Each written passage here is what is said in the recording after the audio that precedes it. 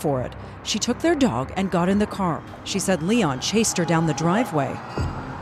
He's pulling on the car door and he was like, "If you don't give me the dog, I'm gonna punch in your window." Leon grabbed the dog, but Megan got away. She was free, or so she thought. When we come back, I had pulled out and he was right behind me. She looked afraid. was Megan in danger? He said, she's got to be out of the picture. If he'd hired somebody to do something, who knows what they're going to do?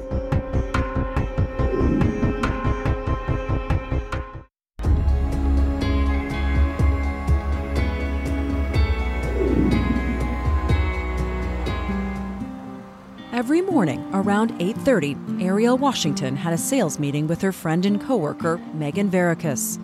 But January 13th, 2017 was different. I was like, "Good morning." The next words out of my mouth were, "What's wrong?"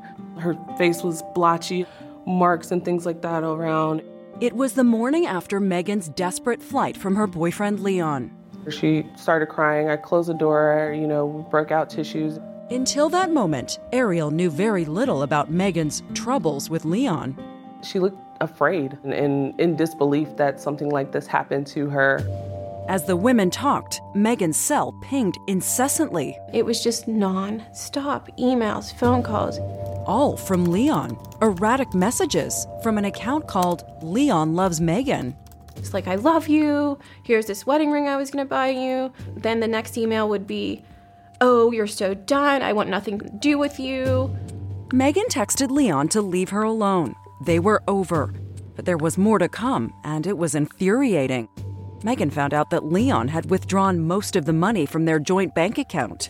And when she went to her apartment to get her belongings, she was shocked by what she saw. I had no furniture left. Nothing. Luckily, I'd gotten there in time before he took my clothes.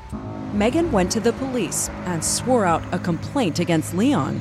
And I just sat in this filthy office, just crying and writing down everything I could remember. She told police Leon had assaulted her. She applied for a protective order, but it didn't come through immediately.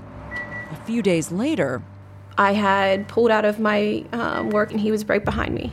Megan said she sped through downtown, but she couldn't shake her ex. Then Leon cut her off with his car. He jumped in front of my vehicle telling me I'm making a huge mistake and that he loves me.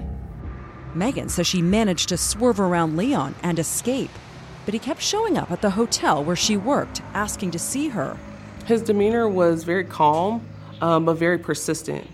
That's actually scarier because you don't know what's going on in the back of their head.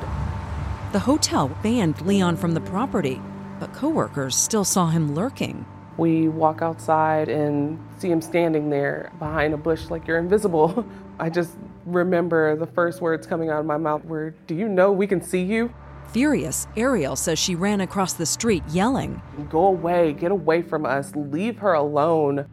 Police arrested Leon for assault.